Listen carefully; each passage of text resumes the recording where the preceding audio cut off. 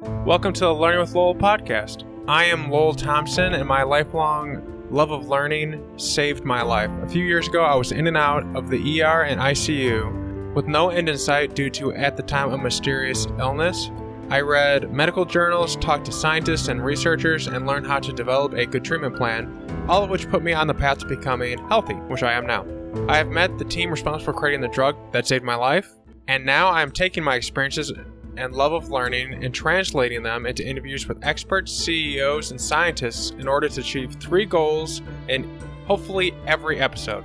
To have fun and interesting conversations that are enjoyable to listen to learn what these people are developing and creating, to hear what their tactics, strategies, tools, books, and resources they use to accomplish what they were doing so that you can help navigate your career to help build the startup that you want to build. The best way to help out is to subscribe. Check out the learningwithlowell.com website where you'll have show notes, hyperlinked notes so you can click around in the audio. Every term that we talk about in the episodes go into those notes and they're clickable. There'll be links to everything in the show notes at learningwithlowell.com. The best thing you can do is to sign up to the weekly content letter that I put out. It comes out every week. It is fantastic. It comes from the interviews with guests. It comes from me just reading a lot on the internet. You'll have book recommendations, video, articles, things to help you progress in your careers, things to help you develop your startup, things that are just fun and entertaining to listen and watch. You'll have all that every week, so definitely sign that up, check it out, and tell all your friends about it. That's the best thing you can do to help. Today is a recording of the first live stream we ever did. It was this past Friday, and if you want to join along and be a part of live streams, pay attention to the YouTube page and the newsletter and all those types of things as well, because I'll be updating. We'll probably be doing one a week. But today we are joined with Daniel Faber. This is a live stream. People were able to ask questions. People were able to engage, and it was a lot of fun. But Daniel is the CEO of Orbit Fab, which is building a gas station in space. We learn about his origin, how did he get into space, how he's built himself up. He is a CEO of Space Arena. He is the board of director of National Space Society. He's the president and CTO of Heliocentric Technologies. He was a former CEO of Deep Space Industries, like on and on and on and on. This guy is fantastic. We're going to learn a lot about him. He's going to answer questions about what he's building now, how he's building it in space, etc., the amazing stuff that's going on. This is an episode for people who are excited about space. This is an episode for people who want to get a sense of the man behind the CEO, the passion behind the person. And so without further ado, we're going to get into this. This is the entire live stream. People will ask questions. It is a lot of fun, and honestly, I think this is something we're going to keep doing from here on out because it was a lot more fun. Like you all have questions that you send me emails to, and I love hearing them. I love reading them. But you can actually engage while something's going on and ask a question, which I think is fantastic. So let's get into this. Cue this up. All right, Hangout is now live. All right, that means we're on there. We're now on there, and I will try and type something. All right, sweet. Yeah, we're doing it. I can hear myself. Why can I hear myself? Oh, yeah, I know why. I'm sorry. 1 second. I have the live stream up in another tab. I was like, why can I hear myself? Oh God, I hope I can fix this. All right, so today we're joined with Daniel Faber. He is the CEO of Orbit Fab. Hopefully I'm pronouncing that right. And basically the concept is putting a gas station in space, or at least that's how I describe it. Is there a better way or a colloquial way that you like to describe what you're building? That's exactly how I put it. We're building gas stations in space. Is that a picture of it in your background on your screensaver? Oh, the picture back there. Yeah, that's one of the artist's interpretations of where we might get to. Mm-hmm. It looks good. So as I said in the preamble, and for people listening in, this is the first live stream we've ever done. So there's probably gonna be some hiccups and stuff, but we're gonna figure it out. And but before that, I kind of pinged a bunch of people and asked for any questions they want to ask Daniel, and then I have my own stuff I want to ask. And but this one person in particular, I thought of I don't know, it was kind of funny. They didn't think I was gonna ask it, but I thought it'd be a fun way to get started. But the question. It starts like his first one's kind of silly, and then he'll ask a serious one. But if they put a Sunico on the moon, would it be called Moonico? And that was from our space on Reddit. But they they said they were curious if there were plans to somehow farm renewables from other planets' moons that can be used as fuel, and if so, how long would it take to bring that to fruition? As their actual serious question, and not the Moonico one. So I love the question. Somebody should start Moonico. I think that's great. The second question. And my background, I got into this because, 20 years ago, I decided it would be a fun career trying to get people off Earth, and also, pretty important for humanity. But I was trying to figure out how to pay for it, and there are only two ways that I could think of paying for it: either tourism or mining. And I couldn't see myself as a tour operator, so I basically spent 20 years trying to figure out asteroid mining. And so, yeah, when you say, will we eventually get propellant from asteroids and the moon? I hope so. Definitely hope so. That's where it's headed. In fact, you mentioned the artwork behind me. I'll show you another piece. These are from Brian Bastille, and I'm not sure if you can make that out, but this is one of the pieces on our wall. Mm-hmm. So yeah, that's our inspirational art that's around the place. Absolutely love it. I know. Just I think like a week or two ago, you guys were on the ISS, and I believe you demonstrated the new fuel clamp. I don't want to like describe it in an improper way, but that's like one of the first steps to having an actual gas station in space where people can kind of like lock in and transfer fuel around. But going from I think that event to actually having something in space, are we talking like years, or like how far do you think you'd have it take to get to that point? Yeah, so the things we have on the International Space Station are two tanker test beds. Mm-hmm. So one is a little rigid tanker that went up full of water, and the other one's actually an inflatable tanker that launched stowed and then inflated. So we tested all the pumps, the valves, the plumbing, the two different types of tanks, and yeah, some of the technology for how we connect all that together. And then we pumped water into the space station and sort of supplied the space station with water. That was all done inside the space station. But that little rigid tank is actually exactly what we plan to fly as our first sort of minimum viable product tanker. So it needs some solar panels, and it needs like radios and avionics, because there's no astronauts floating around all the time to press the buttons. But apart from that, it's ready to go. So we expect that we'll have our first tiny little operational tanker up as a demonstration as early as next year. Oh wow, that's really fast. It's a good time for this, and this kind of leads into another question that a person asked, or they put. Let's see if I can find it. Let's see. Okay, so the person asked their kid like this, like they told them what you were working on. They're like, what questions would you have for them? And the question was, would they have roller taquitos and cold drinks? And I love it. Yeah. So other than having an automated one, are there future plans to having people on it, or is it just the most viable option to always have an automated gas station that people can kind of go and get what they need with their satellites and then move on? Well, even your gas station's getting automated these days. So we've talked with a few companies that want to build private space stations and things, and they're going to need air and water, and they might be building satellites that they want to put fuel into. So there's a whole bunch of things that could be done with people. In terms of the refueling, it's probably going to be robotic, but we'll see. When we have bigger stations and more complex, and maybe we're doing sort of fuel processing and mixing, that kind of thing, when it gets complex enough, definitely having a human there really makes a difference. And like I said, my goal in all of this is I want to create some permanent jobs in space. Mm-hmm. So I really hope that we find a good excuse to put humans up there. Sounds good. I hope that answered the person. And then this follow-up question was similar. Like, how long do you think it would take us to go from mining terrestrial fuel to going more off-world with our fuel sources? I don't know if you have like an ambitious timeline in mind before you're mining like the moon for H3 or anything like that. Well, yeah, at the moment we're starting with launching everything on rockets. So we've got to build the market on the back of that. But the last company that I ran, Deep Space Industries, we put it out there that we wanted to mine asteroids, and we started making progress on all the technologies and the mine plans and various things to doing that. A small scale sort of sample return, if you want to call that mining, a trial mining campaign, that could be done, within sort of 2 or 3 years if somebody dropped the money on it to do it. But more reasonable, because you want to test all the technologies and de-risk it, more reasonable is to build that out with a sequence of missions and technologies. So depending on the funding, that could happen in as short as 5 years or as many as 20 years. And I was reading recently that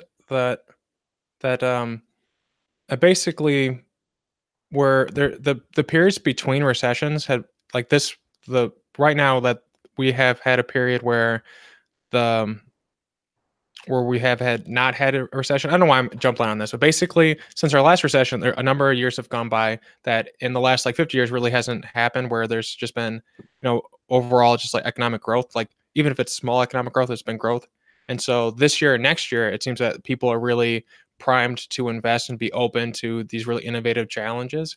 And so I'm curious if you're seeing any evidence of that on your end with people's willingness to try new things, to fund new things, and to really push the envelope. And if so, if there's any examples you wouldn't mind sharing. Yeah, I think this is why business cycles are actually good for the economy, because you get investments in more interesting speculative things at the top of the cycle. And while a lot of those won't go anywhere, it doesn't take many of them to completely sort of come up with new ways of looking at the world. And so you get some things that have really big long-term benefits that can only get funded when capital is cheap. But then you also need the other side of the business cycle, which is to winnow that down and figure out what things are actually working, and move people off the things that aren't, so that they're ready for the new things that come along, right? Mm-hmm. And so that's just part of the business cycles. So we've been on the end of a long bull run at the moment, and that hasn't stopped yet. So there's a lot of people looking for things to invest in, and what might be the next big thing in the space industry. Really, VCs started to get into this game sort of 10 years ago, more like 5 years ago. So the last few years have seen a lot more venture capital coming in, some private equity and those types of things. So those investors that got in early, they're waiting to see the returns. They want to see the IPOs and acquisitions. So some of those are sitting on the sidelines now. But at the same time, while there's more money flowing into venture capital, there's more venture capitalists that are interested in having some kind of play in the space industry. So we're not over this wave if you consider it as a business cycle. But we keep an eye on that in case there's a downturn.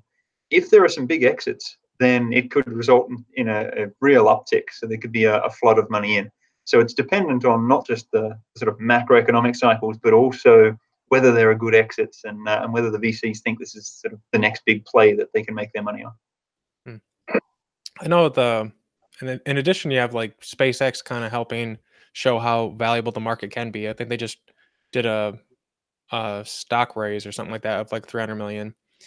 So it kind of like sets the bar, like, hey, these are what it can be valued at, even if there are not exits going on. Because I think exits or IPOs in the space industry is kind of rare, if memory serves. Then again, we have had only a couple of providers over a couple of decades, so like we're seeing a lot of growth in terms of even the microsatellites, for instance. Like I think there's like dozens and dozens at this point that are trying to field that. Like someone who was on the podcast is Jim Cantrell, who's building Vector Launch, and he's doing that, and he came from SpaceX. So, but at the same time, I think you have IPOs, you have exits, and then you have like people like Elon Musk and SpaceX that when they do their raise, they kind of help show what the potential could be, which helps kind of for people who are getting into it, make it easier on them. But so one of the people listening in, Tito from Impossible Labs that I was telling you about, he has two questions, and we'll start with the easier of the two because I think that it'll probably be quicker, but then we'll go to the other one, which is he liked the pictures or the artist rendering, and he's wondering if he could get like a quick office tour if that's possible. Yeah, sure. So this artwork comes from Brian Versteeg, and a plug for him. He's brilliant. I'd suggest that you check out SpaceHabs, which is his work. So spacehabs.com, and so he shipped us a whole bunch of these. He was involved with the last companies that I've been in as well. He's really good. But give you a tour. What have we got? There's the BlackBerry mining. Over here we've got our how to construct a big rotating space station. Everyone's favorite successful mega rocket, Apollo. More rotating space stations from Brian. Whiteboards and things. And then this one I like. This is the inside of a toroidal space station. There's another one from Brian. Is that an O'Neill ring? and a little Oh, ULA teddy bear with a rocket equation on the front. that's awesome. Is that the inside of an O'Neill ring? Yeah. Okay. Yeah, that's right. So the horizon Okay. goes upwards. Yeah, Brian's done a lot of those. They're really good. I think a popular one that was depicted in space, other than I think 2001: A Space Odyssey, would be Elysium. But hopefully we don't go that route. We go the positive version. But with all the sticky notes, do you do Scrum Agile technology to keep track of everything, or like what? How do you organize that? Yeah, we started organizing the whole company on the walls here. Every single wall was completely plastered with sticky notes. We're now using Trello and Slack and a whole bunch of things, and we've migrated a lot of that online. Yeah, that's basically how we approach it. Like, you've got to get the ideas out there and share them, and they're all cross-pollinating. And especially at the start, you're trying to figure out exactly where to go and what to spend your efforts on. So the walls were our ideation, if you like. Well, it seems like it's trending in the right direction, because that wall has a little bit on it, but then that wall has a lot. And for people listening in, like, there's just a one wall with like maybe a dozen sticky notes, and then another wall with sorry guys, I have a AC that's loud as heck. Another wall with like maybe like 4 dozen. But so Tito had another question, which is, what part of your business would Elon Musk, since we referenced him a number of times, love, and what part do you think he wouldn't like or shoot down? Oh, Elon usually likes the bits of a business that he can take and make his own. So he also likes customers, I'm sure. So we'd love us paying him to launch things into orbit for him. And of course, yeah, we want to launch a lot of propellant. Mm-hmm. Well, I think with his, it used to be big, BFG, which I'm more partial to than Starship or what it is now, just because the alliterative nature of it. But when they're up in space, I think there's where they load up with propellant. So like having something like you guys in space already would probably be easier to fuel them up. So that's like, he'd probably like that. So he doesn't have to like send up another ship just to fill up like ship one.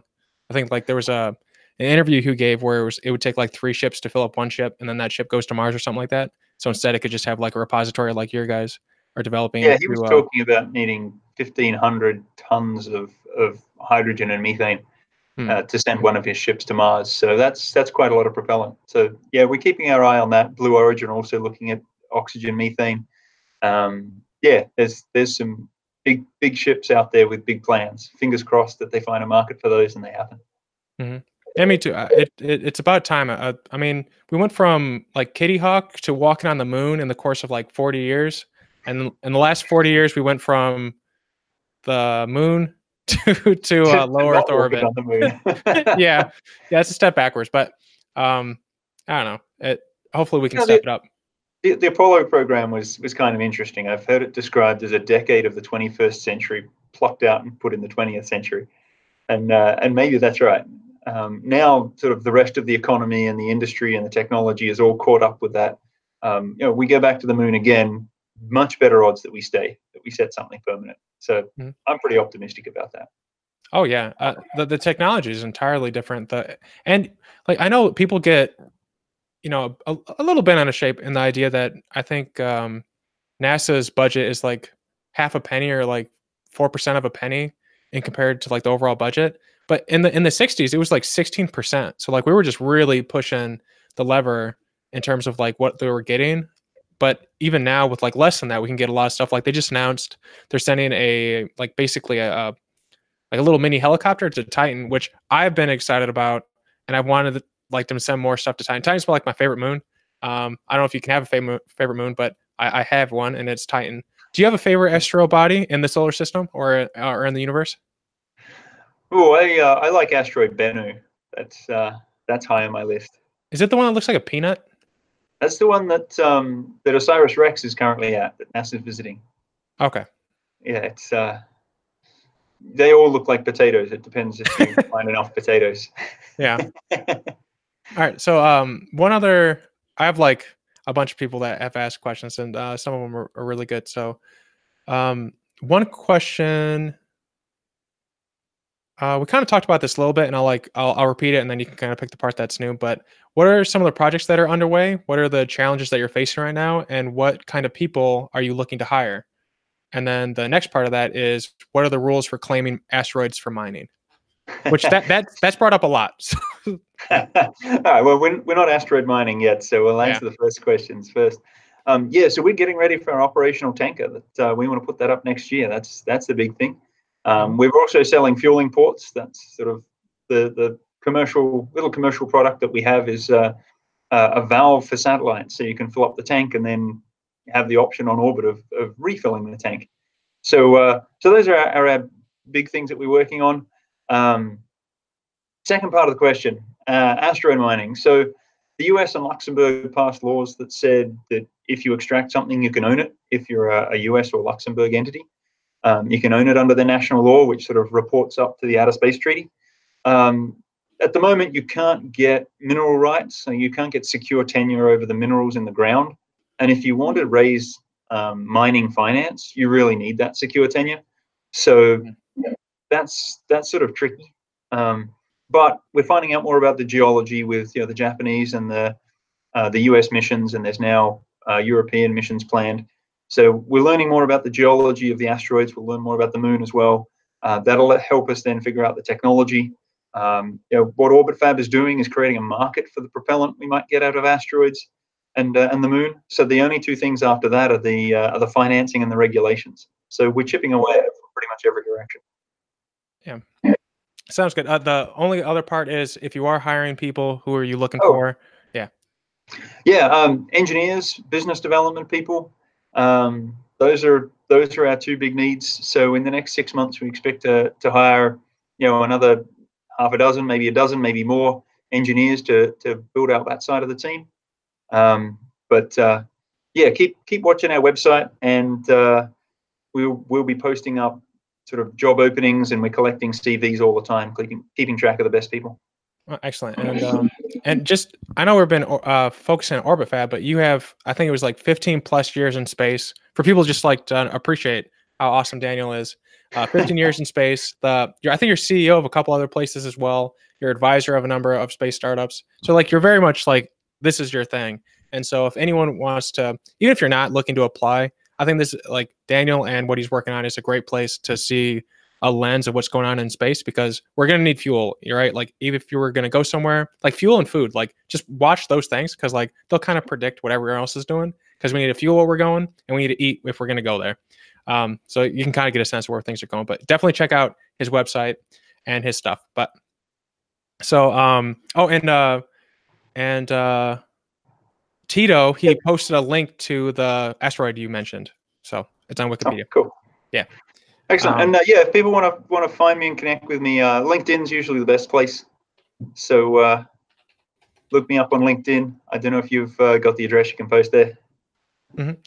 It's for people in the live stream, it's in the show notes, but for people when it goes up on the podcast, it'll be in the show notes as well. Cool. So many different screens open right now. So the next question someone wanted to ask is, the question is, and this was from, I have no idea, it's a long string of digits. People should have real names instead of digits, but how will they handle there is no LEO, there's an infinite of LEOs even at any given inclination? Do you have plans for a few depots at different inclinations and then constrain their customers for those launch windows? Or is it like the predominant one is at one LEO station and that the other ones are just not really in use? That's the question. Yeah, good questions. Pretty insightful. So there are sort of a lot of orbits in low Earth orbit that are used. In geostationary orbit, there's pretty much one. That's the equatorial orbit. So that's easier for us to serve there. We'll have a tanker in geostationary orbit or just above it. In low Earth orbit, there's some favorite orbits. So 98 degrees is a favorite orbit for Earth observation satellites because it's the sun synchronous orbit. And so we'll put a tanker in that orbit. Also, 90 degrees and 70 degrees are popular orbits for telecommunications constellations. So we're likely to put tankers in those inclinations. And then the other one is the International Space Station orbit, just because a lot of things are happening there and satellites are deploying there. And of course, the ISS is there. So we're likely to do a 56.1 degree ISS inclined tanker as well. So that's the four that we're really looking at. But then we keep tracking, who is launching to where and what the demand is likely to be, and we'll change those plans over time. Excellent. I know we have the new from the new like moon gateway stuff going on. So if that works out and we get a moon colony going on, do you have plans for one orbiting the moon or on the like a base on the moon? Yeah, you got it. So that's one of the ones that we're tracking fairly closely there, and sort of watching what NASA's doing. I think the Wilbur Ross from Commerce Department has said we need a gas station on the moon as well. So we're also keeping an eye on that. Oh, But sweet. so those architectures sort of have to converge first, and people have got to figure out what they actually want to do, and then we'll get into the technical solutions and how to deliver it. Do you think that we're gonna hit that? Like, do you think we could do that? I think the goal is like 5 years. Do you think like? I mean, Yeah, the goal is to do it by the end of Trump's second term, assuming he gets one. And so if that's the pressure is on. yeah. There's nothing that technically says we can't. It's a matter of political will. And you look at the first Apollo program, America didn't have the rocket technology or any of the technology and had to put everything together. Now we've got most of their technology. So it's just a matter of deciding that, yeah, we're going to do it, putting enough people on it and getting out of the way. And that's what the question comes down to. And then we have reusable rockets now, which I think at one point no one thought that was like I think a lot of people didn't think that you could do that. I didn't have an opinion because I wasn't a rocket scientist, so I was just like, "Oh, sounds fun. I'll just watch."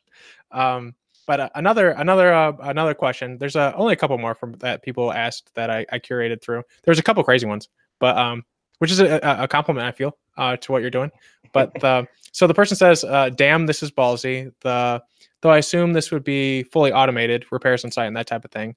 What the person is asking is if there's a gas station in space, will there be a gas station attendant? It would be hell of a gig. We already answered that. That'd be you want to create future space jobs, so that would be in the future. So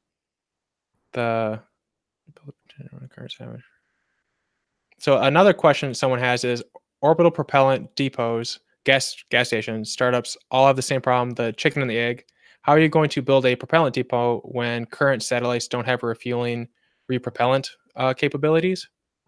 Yeah, really, really good question. That person clearly knows what they're on about. There are two ways that we sort of handling that. So we're putting up these gas stations. They're not designed to go out and service these vehicles. You can imagine all these satellites are like Ferraris. They're hand built. They cost a lot, but they've got one tank of gas, right? So you drive them around the race course a few times. That's great, and then you ditch them and you have to buy a new Ferrari. It's kind of ridiculous. And if you've got any issues with it, like if it breaks down, even if it's still got a full tank of gas, there's no way to go fix it. So there's now companies that are working on building tow trucks. And these tow trucks are satellite servicing vehicles. They also only have one tank of gas, but at least you can go and fix the broken Ferraris and get them back on the track. And you might take a big tank in the tow truck, so you give them a little bit of fuel, and you tow them to the top of the hill and save their fuel and that kind of thing. And a tow truck is supposed to be cheaper than a Ferrari. Right, so these tow trucks, these servicing vehicles, are this intermediate step, and they've got all the equipment to work with satellites that weren't designed to be refueled, or maybe ones that have died and are now in the way, and you want to tow them out of the way, that kind of thing. We work initially with the tow trucks, so they're already equipped to handle all these satellites, these legacy satellites, but they're in the mindset already of doing dockings and thinking about refueling. So we work with them. There's 25 companies that we're talking to that are building these tow trucks in space, and so that's our first line. The second is just working on these fueling ports and trying to create something that can be useful across the industry, sort of define the interface. It's like building a gas cap for all the Ferraris and all the tow trucks. So as that gets adopted, then that will change the industry. So that's making our systems future compatible and helping everybody else be future compatible. So those are sort of the two angles that we take. That makes sense. I know that for a while that the Russians had in terms of like the docking ports for people to go from from a module, not a module, like one of the little, what are they called? Like humans get in them and they get shot up into space. Capsules? And then capsules. Thank you.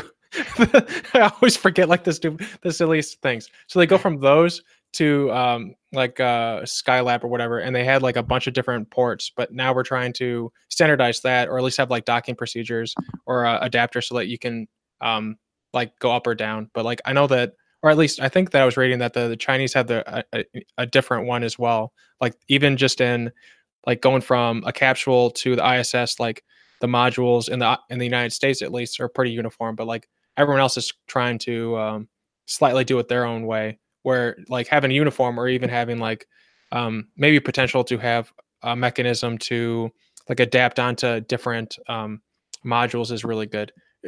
Other than just having a uniformity, do you have any plans to develop something that can adapt onto different, uh, for lack of a better term, like holes? I don't know what they're called. Yeah. So the International Space Station has this international docking adapter, which is designed for the pressurized volumes, and so that people can go through it and that kind of thing. It's got to be big enough for people, and it needs bigger spacecraft. That's overkill for just transferring propellant. So we've designed something that is like literally that big. You can easily hold in your hand sort of both sides of this coupling, this fueling port. So at the moment, there wasn't anything that we saw that could do a good job at that, which is why we worked with about 20 companies, put together like solid requirements of what they needed to do, and now we've got customers that have started buying these fueling ports. So that's the next step. Will we end up with a few standards? Quite possibly. But at the end of the day, it's just a matter of getting something that's useful and can do the job. That's where it's got to start. Mm-hmm. In terms of those partnerships, is it a lot of you aggregating what their needs are and then finding a uniform, like kind of like Venn diagram, like what their needs are, and then finding like that part in the middle that like meets all the needs? Like how does like that, like 20 companies coming together to make one thing look like? Yeah, and it's typical product design, right? You go out and talk to as many customers as you can, and they come back and tell you things. But you've got to be skeptical about what they tell you, because people won't always tell you what they want. Often people don't know what they want, right? So you've got to then try and read the tea leaves, if you like, and decide which features you're going to include and which ones you're not, and try and map that out. You call it Venn diagrams. Like how much of the utility do you provide without getting too expensive, and limit those features, and then build it, try it, give it to customers, get feedback, break it, and fix it. Come up with a new version. We figure it's going to take us about 3 iterations, and we're on iteration 1. So ask me again in 6 months' time. We should be on at least iteration 2, possibly iteration 3, which will be getting pretty close to final. And then we'll know better as well how many people like what we've got and how much of the market it actually serves. Mm-hmm. But yeah, it's not supposed to be a human, led humans through this port. It's not supposed to be cryogenics either. It's intended for storable propellants. Like it's a subset of what's needed. Mm-hmm. So Tito, who's been in the chat so far, he really loved the analogy of Ferraris and tow trucks. Just wanted to pass along a compliment. Thanks, Tito. But I thought of 2 quotes in addition to what you're saying about the idea of like listening to customers, but at the same time, like with a grain of salt. There's Henry Ford who said like you can have it in any color as long as it's black. And then some great quotes. Yeah, and then Steve Jobs said something along the lines of the customer doesn't know what it wants until you give it to them. And like especially in his situation and even in yours, like you're creating something that doesn't exist before. Like how can someone know that they need something when it hasn't existed before? Yeah, one of the great quotes from Henry Ford is, if I'd asked them what they wanted, they would have said faster horses. Yeah, that was a better one. We ask people what they want, and usually the answer is, well, give me more fuel in the rocket. Right? Just physics, though, physics and economics don't work that way, right? If you have to cart the fuel around, it's like you put 15 years worth of fuel into your car when you buy it. You imagine towing 15 years worth of fuel, and then all the fuel that you need to tow the fuel around, like it gets completely unrealistic. But satellites have 15 years worth of fuel, and the only way they can do it is that they don't use any. Like they try not to move a satellite after you launch it. You put it up there and it's never touched. And that's how they can manage to do it. So yeah, we can put a little more fuel in it, but most of that fuel will be used just dragging it around for the 15 years to try and get you to 15.1 years. It doesn't work. But the future we see is a bustling space economy where things are coming together, doing missions together, changing their missions, moving a lot, so you can come into low orbits or move into high orbits. and being able to service and repair spacecraft, collect space junk, bring it together. There's so many things that people haven't thought of because they're stuck in this paradigm where satellites are disposable. Well, rockets were disposable until a few years ago. And so our goal is to make reusable satellites and refueling satellites as boring as landing a rocket on its tail. In terms of refueling the satellites, will they have to come to the refueling station? And my apologies if this is a simple question, but do they have to come to it, or will you have like a ROV type thing that will like kind of like bunt off and then like deliver the fuel and then come back? Yeah, good question. So the tankers are designed just to be like gas stations. They don't move around. But then there are these tow trucks that I mentioned, these 25 companies working on satellite servicing vehicles. So they're already building the go-between vehicle. Okay. So satellites can either come to us, or we can get one of the servicing vehicles to be a go-between. Okay, makes sense. So last question from the people I queried, which is basically where does the propellant come from? They are curious or concerned that they think that it will be economically stable to constantly be bringing it from Earth up and then from there out. And what are your thoughts on if that is the case, or if that just having it up there and then be able to on demand supply customers with gas would be an economically viable thing to do? Yeah, so at the moment, all the fuel is going to have to be put on rockets and launched into space. There is no supply from asteroids or the moon yet, so it's all got to be on a rocket at some point. And so, why does that make sense? Well, your car, again, you don't tow around 15 years worth of fuel in your car. You go to a network of gas stations, and how does that gas get to the gas station? Someone's put it in a tanker and towed it to the gas station and offloaded it. And it makes sense because you don't have to cart that around. It's more fuel efficient to do it that way. Same deal here. And it's also very much more business efficient because you don't have to pay for 15 years of fuel up front. And if you decide that, all of a sudden, I've got to do an extra couple of trips to Mexico because I've run out of tequila, you could just go and buy more fuel and drive down to Mexico, right? So it gives you the flexibility as well. So there's a whole bunch of reasons why, even though we've got to launch it from the ground and that's still expensive, we can buy it in bulk and sell it in small amounts. We can sort of trade off a whole bunch of different things. There's a lot of reasons why it just makes sense to have a network of gas stations instead of towing your fuel. It sounds like it would have like a net positive effect in the sense that it would be cheaper to get things into space, and then it'd be cheaper to sustain things while it's in space, thus reducing the barrier to entry. And you can put a bigger payload on a smaller rocket because you don't have to carry the fuel with it. So if you want to say you want to send something to the moon, it's going to be 3/4 or maybe 80 or 90% fuel because you got to use that fuel to get to the moon. So instead, you can top the rocket up with as much like really useful stuff as possible, get it to orbit, then get the fuel into it and take it to the moon. You can have a much bigger payload on a smaller rocket. Makes sense.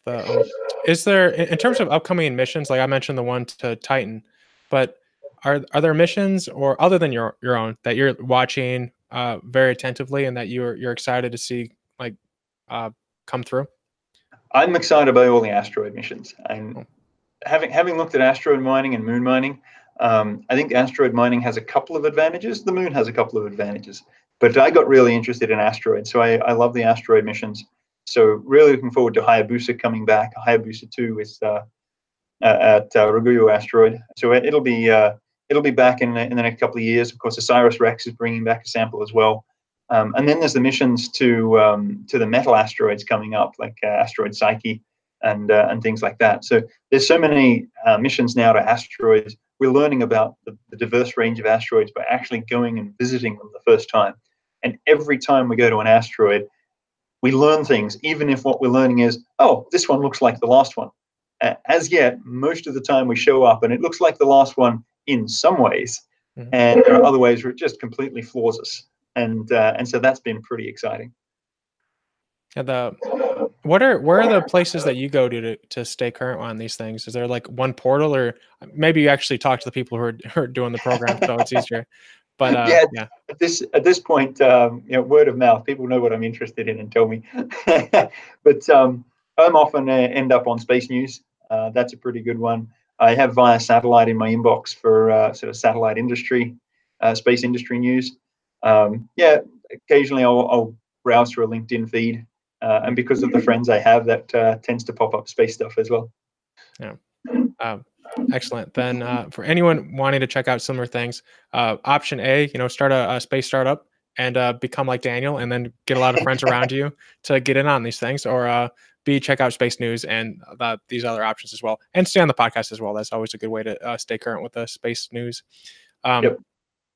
So one of the things on your LinkedIn that I thought was really crazy is this idea that you went from something like zero to like $10 million in sales, like really, really quickly. And one of the things that you're really good at doing is building a team.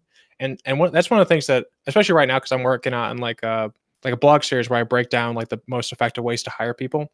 And so I'm curious, like, how do you source talent, and how do you know when someone, because I think Steve Jobs, I just watched like a bunch of movies on Steve Jobs. I don't know why I did this, but I also watched it on a Mac, which I thought was really fun. My girlfriend did not think that was fun. I did.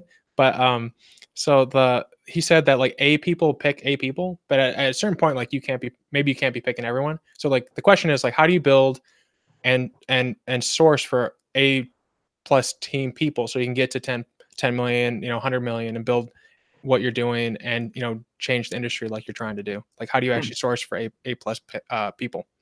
That was actually one of the hardest things for me. And this is my 7th startup. So I've tried this a few times, and not all of them have been successful. Definitely, I wouldn't call myself a great judge of character. I'm not the kind of person who looks at somebody and says, "Oh, I know you'll be awesome." So I've had to sort of learn the hard way some of the things to do to be able to figure out how to build a good team. When you're starting up a company, usually the first thing you do is find friends or people that you've worked with, people that you know, and try and bring them in and sell them on what you're trying to do. So at Deep Space Industries, I brought in some folks that I'd worked with before, and that helped, and that led us to growing sales within 2 years to about 10 million a year. So here, similarly, my co-founder at OrbitFab is somebody that I'd known beforehand and did a bit of work with.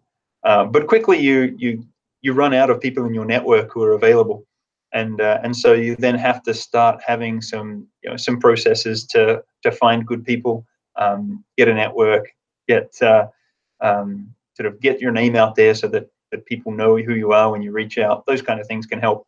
But it's like everything else in a startup. There's no set recipe. You have to just be relentless and set a high bar for yourself, and then try and figure out when it goes wrong exactly what you did, because there's never anybody else to blame. And so you learn every time something goes wrong.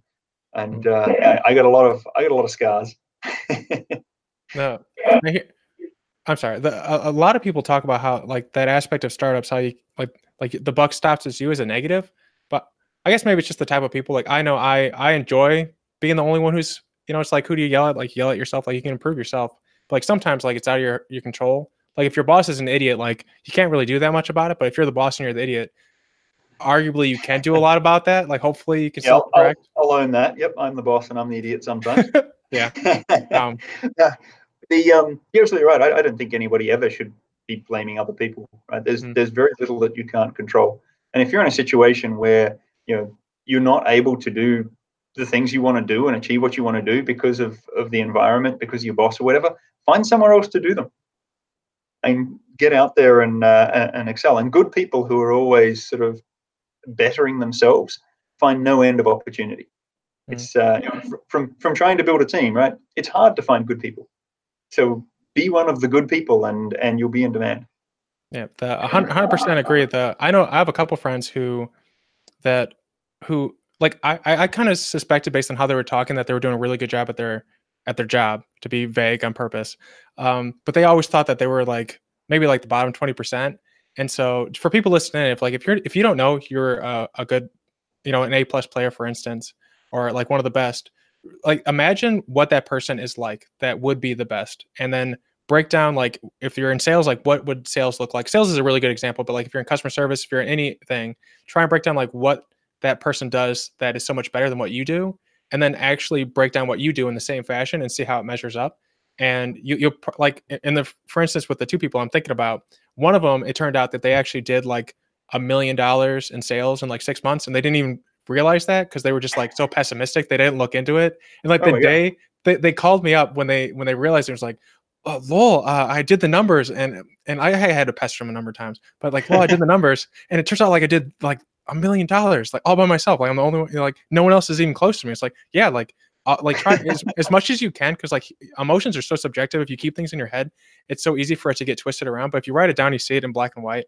If you can make it, if I know like sales is like an easy thing, but in the sense that like it's numbers, but if you can make it some type of number, like and there's this great comic book when I was in college that basically the way it worked was this person was like, one person was asking another person in like that way that like college students will like ask philosophical questions they don't have answers to. And this person said, I'm a great person. And the person was like, how are you great? And it was like, well, I'm a kind person. And the person said, well, how are you kind? And the person said, well, I'm a thoughtful person. It's like, well, how are you thoughtful? And then there's like pictures of them like walking past like an old lady not holding a door and stuff like that. So like there's ways, like if you're a kind person, like what does a kind person do? And just try and do those things. So like that's just like my way of like giving advice.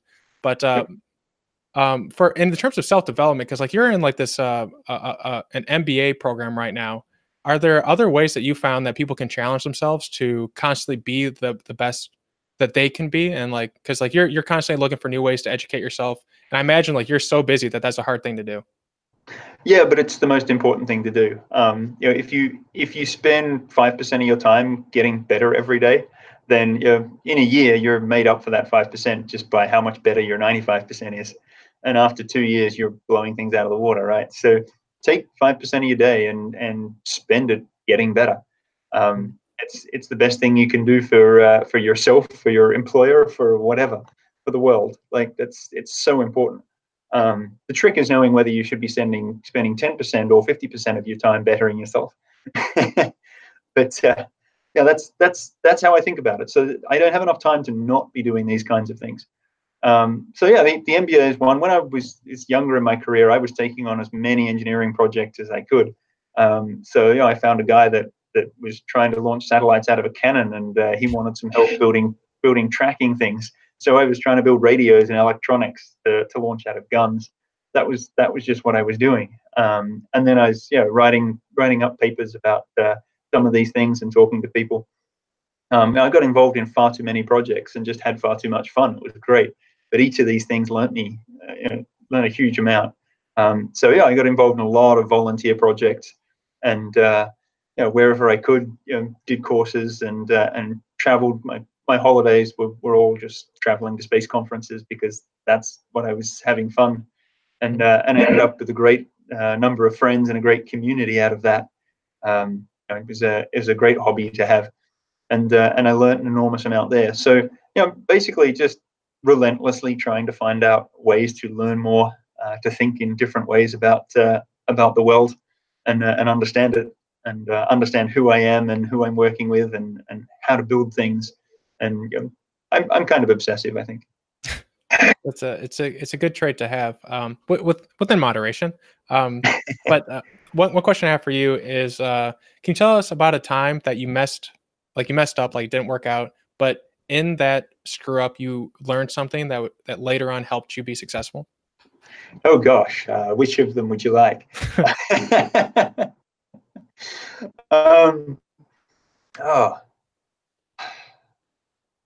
Yeah, and there's a whole bunch of times when I've got upset or angry and let my emotions get the better of me and lashed out at somebody. That never works. I took a while to learn that lesson. Apparently, you've got to keep a calm head. So that's there are times when I've been less prepared than I needed to be for a situation that I was in.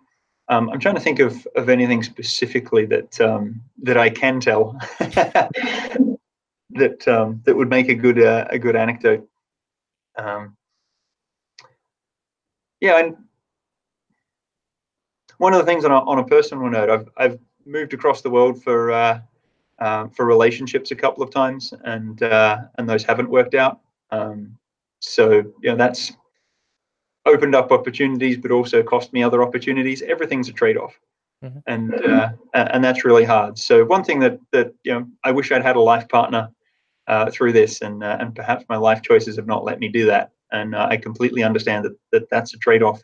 And I encourage people to think a lot about that and how they're going to organize their life. Is it? I imagine like I was reading this book called Titan. It's about Rockefeller and how at a certain point in his life, after he became successful, it was really hard for him to find people that weren't assholes, that would take advantage of him and stuff like that. And so I always wondered, like, the more successful you get, is it harder to find people to connect with, like on a relationship level, or because like I guess there's like that song that's like I don't want to sing it, but basically he's saying like the person is a gold digger, but they're not hanging around with someone who's broke.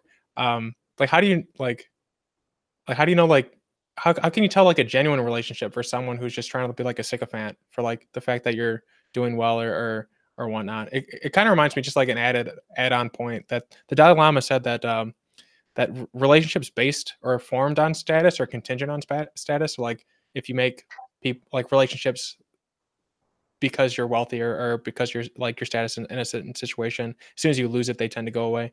I don't know if you've found any thoughts on that or. Yeah, I think that's why people end up making friendships easier when they're younger. So you're thrust together with people when you're younger that you're not there just because of your career, and even if you are together from your career, you're spending time where it's not about the politics and the maneuvering of a business. So a lot of my best friendships are coming from late teens and through my 20s. Through my 30s, I've been running businesses and things, and the sacrifice you make is you need to focus on making that business successful. And so every interaction you're weighing up against that. In a similar way to always spending time improving yourself, it's also important to always spend time making sure that you're relaxed and not stressed and staying sane. And I was looking at an article just the other day about how important it is for CEOs to have hobbies, because that's something that you can then take your mind off things and relax. So I'd echo that. That's one of the things that I've not done well, is maintain my hobbies through all of these startups and through all the moves around the world that I've done.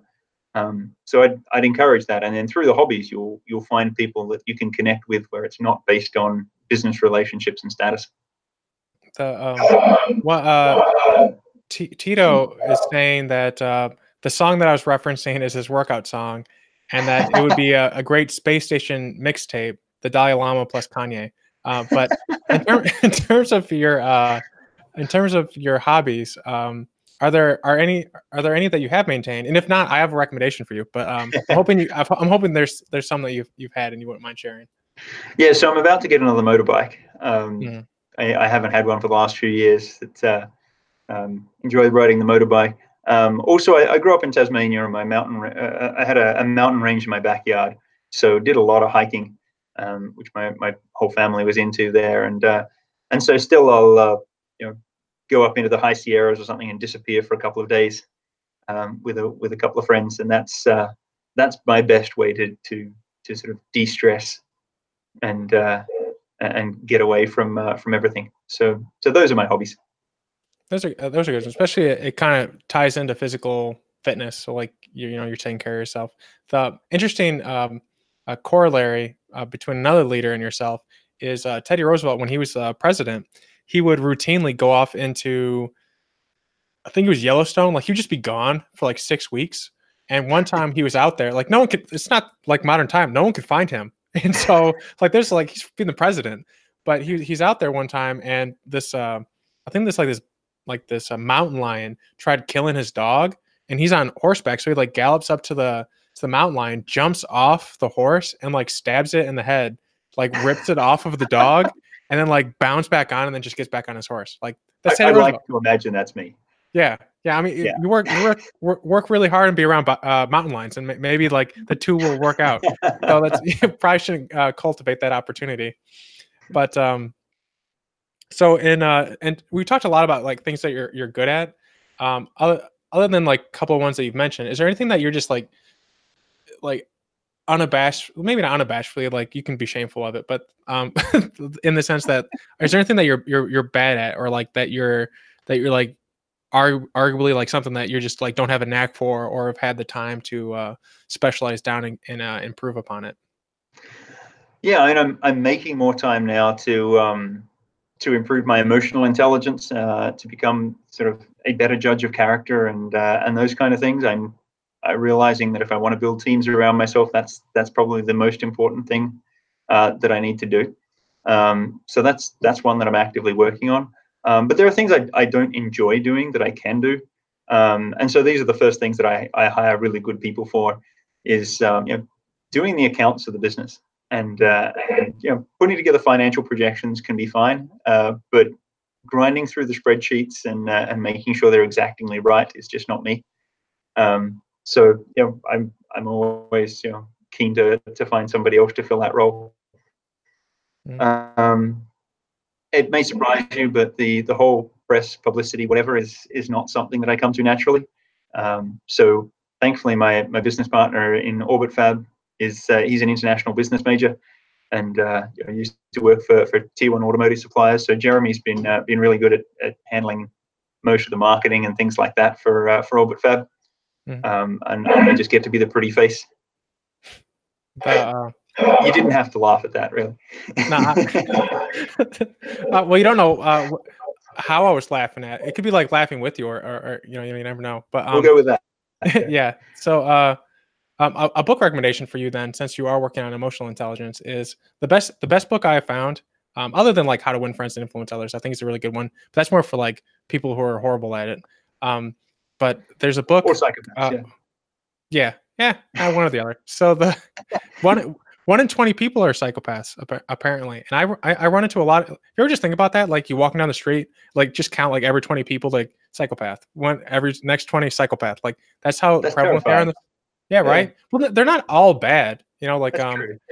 Yeah. I talked to a couple of doctors, and I implied that they were bad on accident, and I got yelled at. But they're not. Like, a lot of them, they just think differently. It's like schizophrenic people. Like, most of them are not harmful. Like, the majority of them are not harmful people.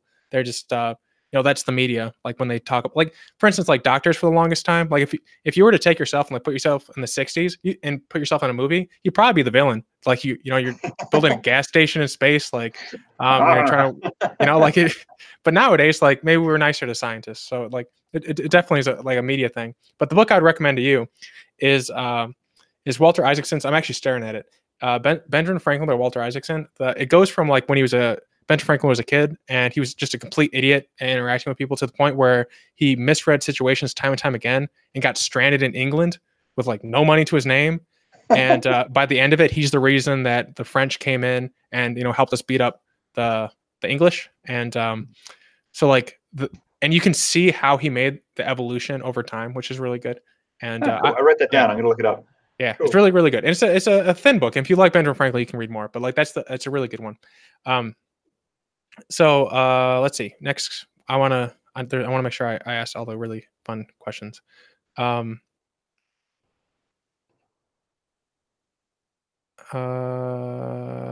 think I asked all. Okay, I asked these. Sorry, there's like so many screens up. Oh, what was? Do you remember the moment or time? Because you've basically lived through the entire space industry. Because I think you were born in 1961, so you probably even remember the Apollo landings. My dad was born when you were about the time you were born. He remembers them landing on the moon. So like, what was the moment that you knew that space would be your final frontier? So I was born in 77, so I missed the moon stuff as well.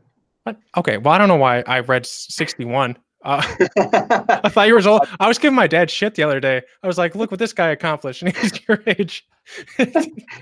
I'm not a good son, but all right. Oh dear. Okay, well, okay, but so yeah, what was the moment? He's gonna watch this, but what was the moment that you knew that space would be for you then, since you were born in 77? Well, my dad's an engineer and my mum's a chemist, a scientist, and so I grew up in rural Tasmania, but we had a wall of science fiction at home. So I guess I read too much science fiction, and learned to program a computer when I was 3 or 4, because my parents bought one when nobody else had one in the world. So I had that opportunity, which is great. But it wasn't until I got to university and was thinking, what do I want to do with my life? And realized, I want to do something that's useful for humanity. And perhaps because I've read science fiction, I don't know. I've never thought small. So what would make a difference in 100 years or 500 years? What would really matter? And so it struck me that addressing existential risks was really the only thing that I could get excited about long term, and that if we can mitigate some of the existential risks that threaten humanity, that would be a very good thing. And so getting people off Earth is the best way to do that. And that was when I made a decision that this would be a fun career, and I intended to do that. And so I started to think about that fairly methodically. How do we create the first permanent job in space? Because I couldn't see the government making the long-term transition of settling the solar system. So how do we pay for it? And everything's just kind of flowed from there. In terms of like staying in space long term, do you see anyone having effective solutions to ionizing radiation? Because other than just microgravity as a threat and just like the cost of getting people up there, I haven't really been, and I've been reading about this extensively. This is one of the things that I was trying to build for a while, but I don't see any real effective way to counteract ionizing radiation, which is really like the big limiter I see in people living in space long term. So interesting. One of the crazy things I've done in my career was building desktop nuclear fusion reactors, and neutron cameras and things. So for a while I was a registered radiation worker, and had to think deeply about what that meant for me. But then as I got an understanding of that, I realized that there's no incentive for politicians to lower radiation standards. Their only incentive is to raise them and show that they care about people. Because people you can't see it, you don't understand it. It is a sort of tricky concept to understand. So the radiation limits that we have are actually far higher than what we need. And most of the literature supports that, but you're not going to see the regulation change because politicians don't get elected on that basis. So that's the sort of first thing. And you've also got to realize you're constantly being shot through by radiation. Right now, as you sit there is potassium and sodium and various things in the walls. There's lead, which has uranium decay products. We are sitting bathed in radiation. The cosmic rays are hitting the atmosphere and shattering into thousands of pieces, and we're bathed in a shower of radiation. It's all about dose rates and your body's ability to react. So just like you shouldn't stand in front of too close to a furnace, right? You'll get yourself burnt. You don't want radiation to hit you too quickly all at once. But at low doses, it's actually fine. So we're getting low doses right now. It's a chronic low dose, and we're just fine. We live reasonably healthy lives. In fact, there's more damage to our DNA going on from free radicals and like the chemical stuff in our cells than there is from the radiation damage. So some of the studies have shown that having a chronic dose of radiation that's slightly higher than the background we experience now actually activates the cell's repair mechanisms and makes you better able to tolerate larger doses in the future, and doesn't seem to have a detrimental effect. The highest background rates of radiation in the world, just sort of ambient radiation coming out of the rocks and things, is in Iran. It's on the Caspian Sea. Is a town there, and the cancer rates there are lower than the average around the world. So clearly there's something a little wrong about the way that we think about it. Now, yes, in high doses it'll kill you, but in high doses infrared radiation will kill you. In high doses many things will kill you. So it's a bit about that balance. So what does that mean? Well, we need to manage the balance of how much radiation we're getting and how quickly we're getting that dose. So you don't want to be in space in the middle of the radiation belts, and you don't want to be out and exposed when there's a solar storm. But apart from that, we're probably okay. So don't put your habitat in the radiation belts. If you put it inside the magnetosphere, and there's a great book by Al Globus called The High Frontier, An Easier Way, that he put out just last year, that sort of outlines a plan for putting habitats in low equatorial orbit. And that's inside the radiation belts and avoids the most of the radiation that, for example, the International Space Station gets. So it's completely viable to live there long term with effectively no radiation shielding, which then you can build a habitat.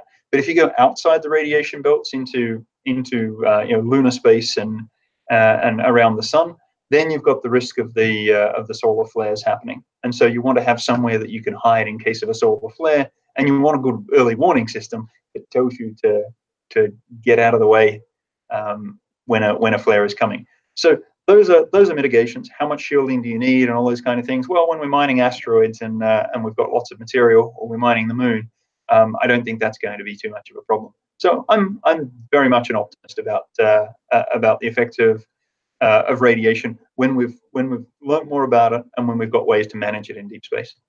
Excellent. So I have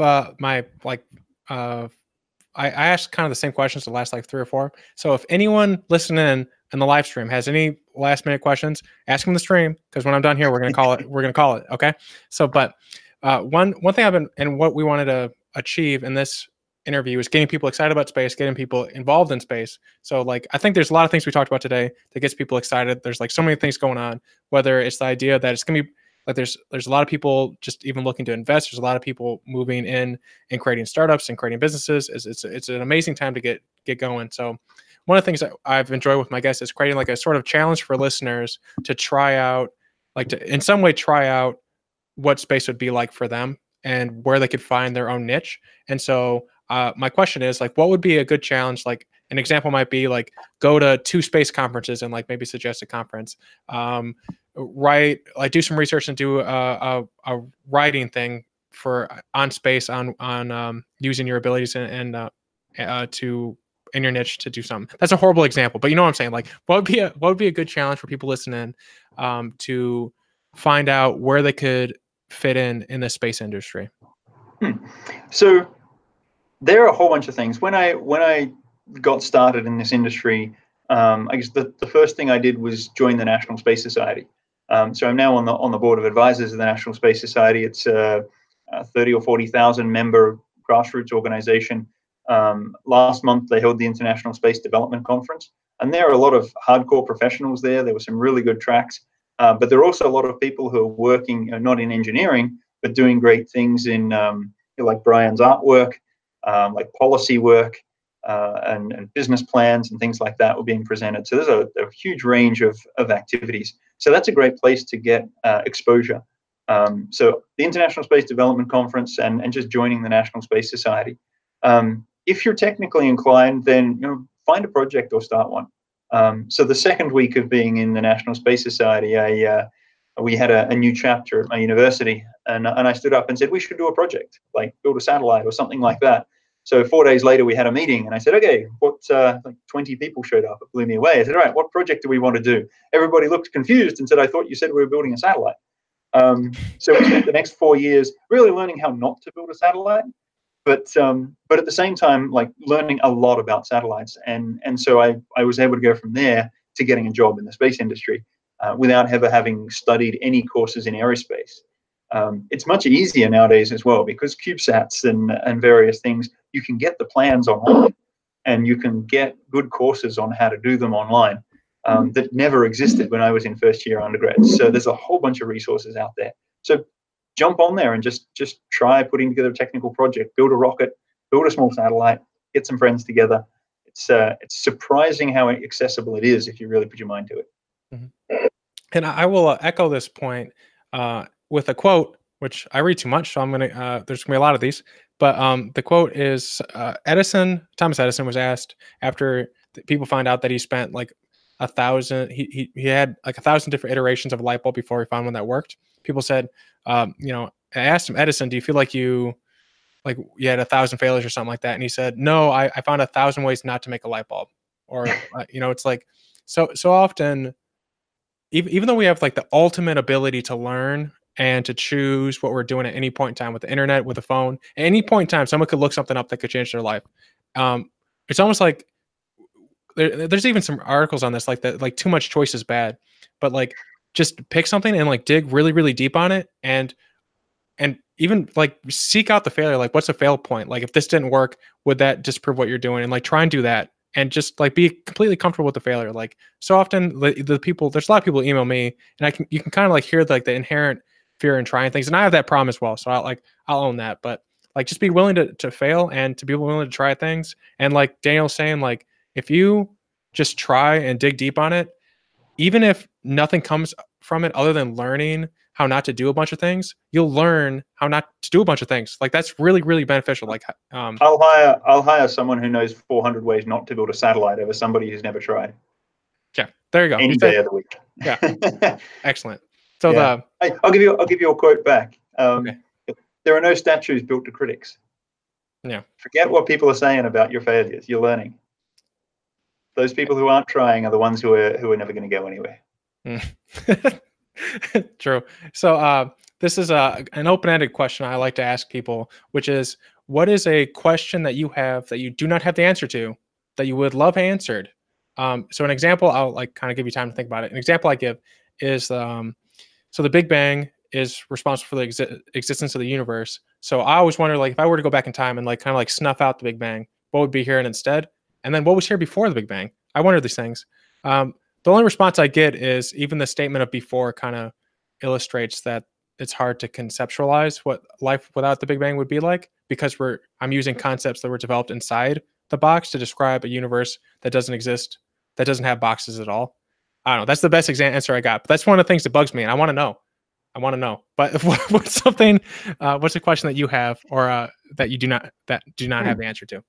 So, some things that I've thought deeply about. To go back to existential risks, perhaps. Can we make AI safe? Is that even possible? I'd love to know the answer to that. Where's the closest gamma ray burster? Like, is there one that's going to kill us? The odds are yes. We just don't know which millennia or which million years in the how many million years in the future it might, and how fast we have to run. Can we hack our way out of the simulation that we're probably living in? These are fundamental questions that I wish I knew answers to. There's a John Scalzi. I don't know if you've read anything by him, like Old Man's War, Collapsing Empire. It's really good. I've read Old Man's War. Yeah, it's been made into a TV series. Well, he has a sequel series, because there's like a trilogy in Old Man's War, where it's like anthology series, like not an anthology, a serial, like Captain Gordon. I don't watch shows from the 60s, but like in the 60s, you'd have like episodic TV shows. And so he wrote a book with episodic chapters that you could enjoy in piecemeal. Oh, and there's one where a guy's in a simulation, and how he gets out of it's really interesting. So I'm going to look it up, but it's called like Being Human or something like that. But it's by John Scalzi. Send me the link. Cool. Yeah, I'll send you the link. But so in terms of book recommendations or research recommendations, are there some key books that you would recommend people check out, or that you give to people often that a listener might enjoy reading? Cool. Yeah, there's a couple that I've given people over the years. The High Frontier is always a favorite for someone who's already interested. I mean, it's now quite dated, and the main thing that we learned there was don't rely on the space shuttle and the next wonderful NASA launch vehicle to bring down launch costs. But a lot of the concepts in there were super interesting.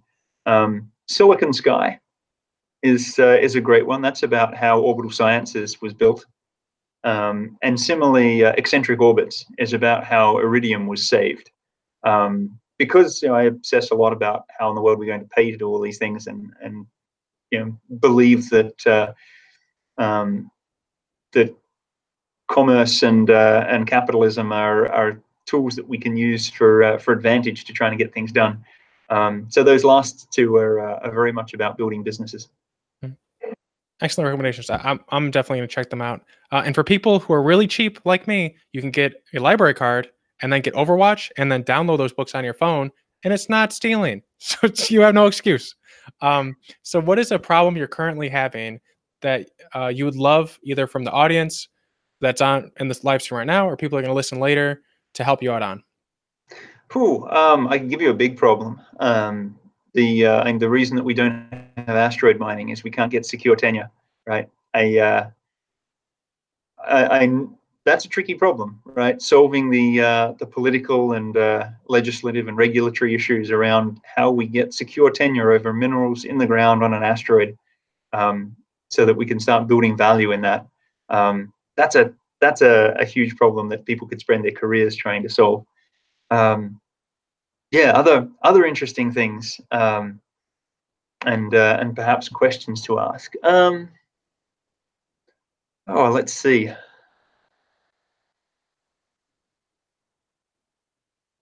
I don't know. There's a lot of things that I would like to try. There's a lot of businesses that and opportunities that I see. I'm very keen to give away a lot of those. So I challenge people to come up with ideas and try ideas, and blow me away with your ideas on how you're going to change the world, and how you're going to do it in an effective way that builds a good business. What are the business models going to look like when the BFR becomes a reality? What are the business models going to look like when OrbitFab becomes a reality and you can have near unlimited fuel on orbit? What is the world going to look like when the next technologies come out? Those are some really fascinating things. Mm-hmm. All right. So the last thing I always like it when the guest leaves us with a quote. Even though, like what you said, was very hopeful, so maybe that could be what we end on. But is there a quote, saying, or concept that you would like people to be ruminating on as they go about their day? Other than, I guess, like what you said was really, really good. But anything additional to that? The future is what we make it. Really, get stuck in. It's. I'm a country boy from Tasmania, and seem to have moved the needle a little bit on a couple of interesting things. We need more people just pushing on different ways to make the future that we want to see come about. Excellent. Then I'm going to. And that was Daniel Faber, CEO of OrbitFab, Gas Station Space. Check them out at orbitfab.space. That's ORBITFAB.space, SPACE. And follow him along, watch their stuff. He is constantly doing amazing things. And I personally love what he is doing, and I look forward to seeing more of his developments in the future. Check the show notes for links to his LinkedIn, everything. Just check the show notes. If there's anything in this episode you want to learn more about, check the show notes. It's probably there. Let me know if you enjoyed this live stream. All right, because I enjoyed it, and I really would like to hear if anyone else did. Or if you hated it, let me know either way. Don't forget to subscribe and leave a review. We can be found on Twitter at LowellWasHere, Facebook, and on the website, learningwithlowell.com. Also sign up for the newsletter where you can hear amazing content every Monday, new episodes every Tuesday, and new blog posts around every Thursday. Remember to share and tell your friends. Please and thank you.